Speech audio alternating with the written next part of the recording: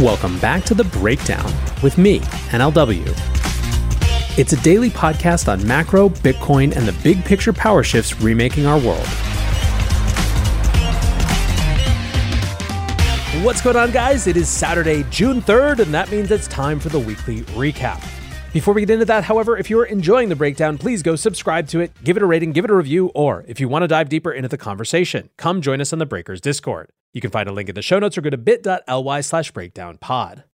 Well, friends, we are decidedly heading into the summer lull. You can just feel it. It happens every year in markets more broadly, but it feels like it's especially going to do so this time around. On yesterday's show, we talked all about how the Fed might be likely to pause at the upcoming FOMC meeting, but whether they pause or not, there's really no clarity about where they head next, and we're just kind of in wait-and-see mode.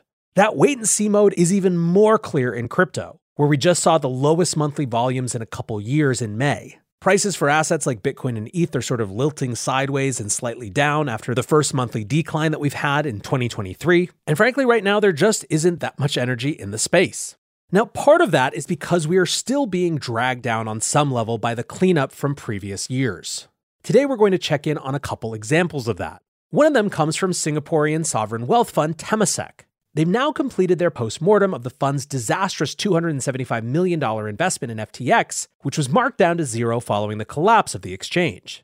Now, an independent team conducted a review and found there was no misconduct on the part of the investment team that greenlit the deal. However, despite this exoneration, Temasek said in a statement on Monday that, quote, "The investment team and senior management, who are ultimately responsible for investment decisions made, took collective accountability and had their compensation reduced." The report concluded that, based on claims by prosecutors and the admission of FTX executives, there was fraudulent conduct intentionally hidden from investors. Now, Temasek claims to have spent 8 months conducting diligence on the deal, which saw the fund acquire a 1% stake in FTX International and a 1.5% stake in FTX US. The fund currently stands at around $293.5 billion in assets under management, so the markdown of the FTX investment won't meaningfully impact Temasek overall. However, the very public failure could have a chilling effect on investments into the crypto industry, especially from similar sovereign wealth funds. Temasek are one of the few funds in the world with both size and expertise in venture investing to write 9-figure checks for early-stage crypto firms. For example, in addition to FTX, Temasek also led a $110 million funding round for blockchain gaming and Web3 firm Animoca Brands back in September of last year. Temasek have said they will refine their investment appraisal process, especially for rapidly growing firms. They also plan to exercise more caution when considering further investments into the crypto industry and have no crypto deals currently in the pipeline. In December, Lawrence Wong, Singapore's deputy prime minister, who also serves as the country's finance minister, said, "The fact that other leading global institutional investors like BlackRock and Sequoia Capital also invested in FTX does not mitigate this." Now, staying on the FTX theme for a moment, the appointment of an independent examiner in the FTX bankruptcy has been referred for appeal. Now, you'll remember that the original decision not to appoint an examiner in the case was extremely controversial, with the U.S. trustee in the case strongly objecting and a bipartisan group of senators weighing in on the decision in a letter to the judge. On Tuesday, the court confirmed that the matter would be heard on appeal, pointing out that there was no argument on the facts of the matter. The appeal will be solely held on the legal question of whether the bankruptcy code requires an independent examination to be conducted. The previous decision, handed down in March, was primarily decided on the point that an independent examination could cost creditors around $100 million and would largely duplicate the work already done by current FTX management headed up by John J. Ray III, as well as in criminal investigations. Since then, the bankruptcy case has only increased in complexity, with Ray now conducting work towards the exploration of a reboot of the fallen exchange. At the same time, however, there has also been consternation around the cost of the case, with legal fees running at over $30 million per month. Now, in the Celsius bankruptcy, an independent examiner was appointed, and important evidence on the improper use of customer funds was uncovered. However, it's much less clear what additional insight could be gained by an extra pair of eyes on the FTX case. Now, one more story on the FTX side. In court documents filed on Monday, prosecutors in Sam Bankman-Fried's criminal case said that charges ought not to be dismissed. Shocker, that one. In early May, Sam lodged motions to dismiss 10 of the 13 charges against him, although he did not seek to dismiss charges of securities fraud or money laundering. Most of the arguments made by SBF's team hinged on technicalities according to prosecutors and do not warrant dismissal.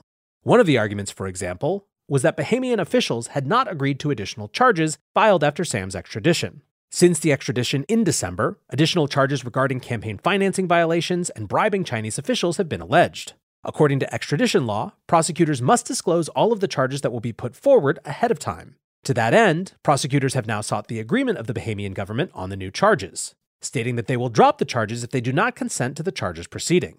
Prosecutors have argued that the court should refuse Sam's dismissal motion in the interim. Additional arguments were made around the jurisdiction of the United States to prosecute financial crimes abroad. SBF's team had argued that commodities fraud occurring in the Bahamas is no business of U.S. prosecutors and should therefore be dismissed. The DoJ argued in their response that the impacts of Sam's fraud were felt in domestic crypto markets, providing prosecutors a jurisdictional nexus to bring charges. Now, as you know, SBF is currently scheduled to stand trial in October. Moving to the world's current biggest exchange, after warning customers 2 weeks ago, Binance Australia has closed down bank transfers, being unable to find a replacement payments partner. The exchange shut down transfers via Australia's instant payment network 2 weeks ago, warning due to a decision made by a third-party payments provider. At the time, Binance said they would be, quote, working hard to find an alternative provider. Now, payments via credit and debit cards still do remain available. Binance Australia has been at odds with local regulators for some time now. In April, their license to offer derivatives products was revoked after it became clear that the exchange had erroneously classified 500 users as wholesale investors, a local equivalent of US accredited investor status. Under Australian law, retail traders are prohibited from accessing derivatives or leveraged trading. The impacts are pretty clear of all of this. During this week, Bitcoin is traded at as much as a 20% discount on Binance's Australia dollar trading pair, perhaps indicating that investors were converting Bitcoin into fiat currency at a discount, or simply that Binance Australia's market-making affiliates had been unwilling to deal with the trading pair as cash withdrawals were shutting down. To me, Domotics really summed it up when he wrote, "And just like that, we have an example of how quickly and how possible the whole playground could get wiped out for crypto."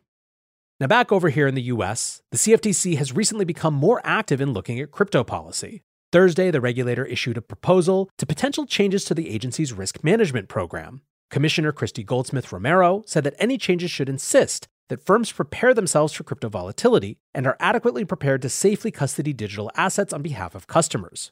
Romero said in a statement, "Technologies like digital assets, artificial intelligence, and cloud services have also emerged as areas that can carry significant risk. These technological advancements with their accompanying risks necessitate the Commission revisiting our regulatory oversight, including our risk management requirements. Integration of digital assets with banks and brokers and the risks that could be posed could continue to evolve." Romero flagged ongoing issues with custody practices within the industry, noting that some of the regulated brokers hold customer property in the form of stablecoins and digital assets, which carry unknown and unique risks. The regulator will accept public comments on the rules for 60 days before a vote of commissioners is held. Now, on Tuesday, the CFTC also issued guidance via their Division of Clearing and Risk related to allowing registered firms to clear digital assets. The supervision relates to the settlement of derivatives trades in crypto assets, essentially ensuring that when a futures contract is settled, the transfer of the underlying digital asset is administered safely and securely. Currently, major U.S. derivatives instruments listed on traditional exchanges are cash settled, so there's no need to handle digital assets. However, new products and offerings have been springing up recently proposing to settle in crypto. One of these efforts, for example, was led by former FTX subsidiary LedgerX, which had proposed derivatives offerings using a market structure that utilized direct clearing without middlemen overseeing settlements. Either by requiring direct payment of crypto or utilizing smart contracts, there is no technical need to maintain a system of intermediaries to settle trades. This sort of disintermediated clearing is not yet widespread, but it's a proposal that's growing in popularity among clearinghouses. The CFTC's new advisory warns of the risk inherent in crypto settlement, urging firms that are engaged in the clearance of crypto assets to, quote, actively identify new, evolving, or unique risks and implement risk mitigation measures tailored to the risks.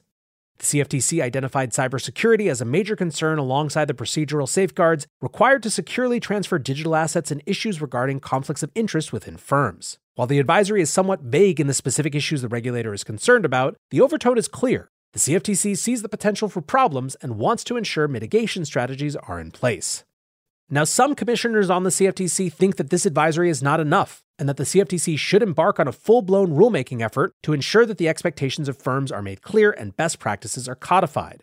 In a statement also on Tuesday, Commissioner Kristen Johnson said, "We observe increasing registration activity for crypto commodity derivatives clearing and note that several proposed models adopt a non-intermediated market structure. Unless we introduce parallel regulation, these crypto commodity derivatives clearing models may not be subject to the most rigorous regulatory standards."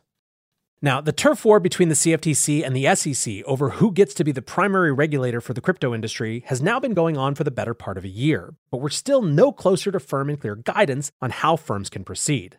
In a lot of ways, this latest advisory highlights the issue. Rather than taking on the complex but ultimately necessary task of setting clear rules, all the CFTC can do is issue vague guidance alluding to concerns and warning of continued oversight. Still missing from US regulatory structure is any agency with oversight over Bitcoin and other crypto commodity spot markets. Johnson made the point that disintermediated settlement of crypto assets is clearly a novel market structure that is desirable for both firms and market participants. These sort of novel products deserve to have their own well-considered rules written rather than being crammed down into the existing ill-fitting frameworks. But as we have seen over and over and over, without a clear mandate from Congress to formulate and enforce these sort of rules, the crypto industry will be stuck forever in this regulatory purgatory.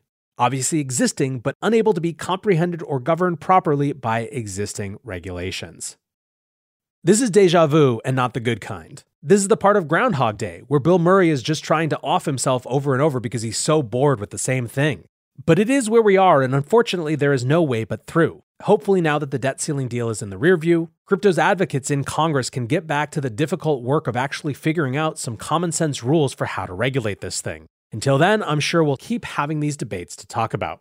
That is it for this weekly recap. I hope you are having a great weekend. Until tomorrow, be safe and take care of each other. Peace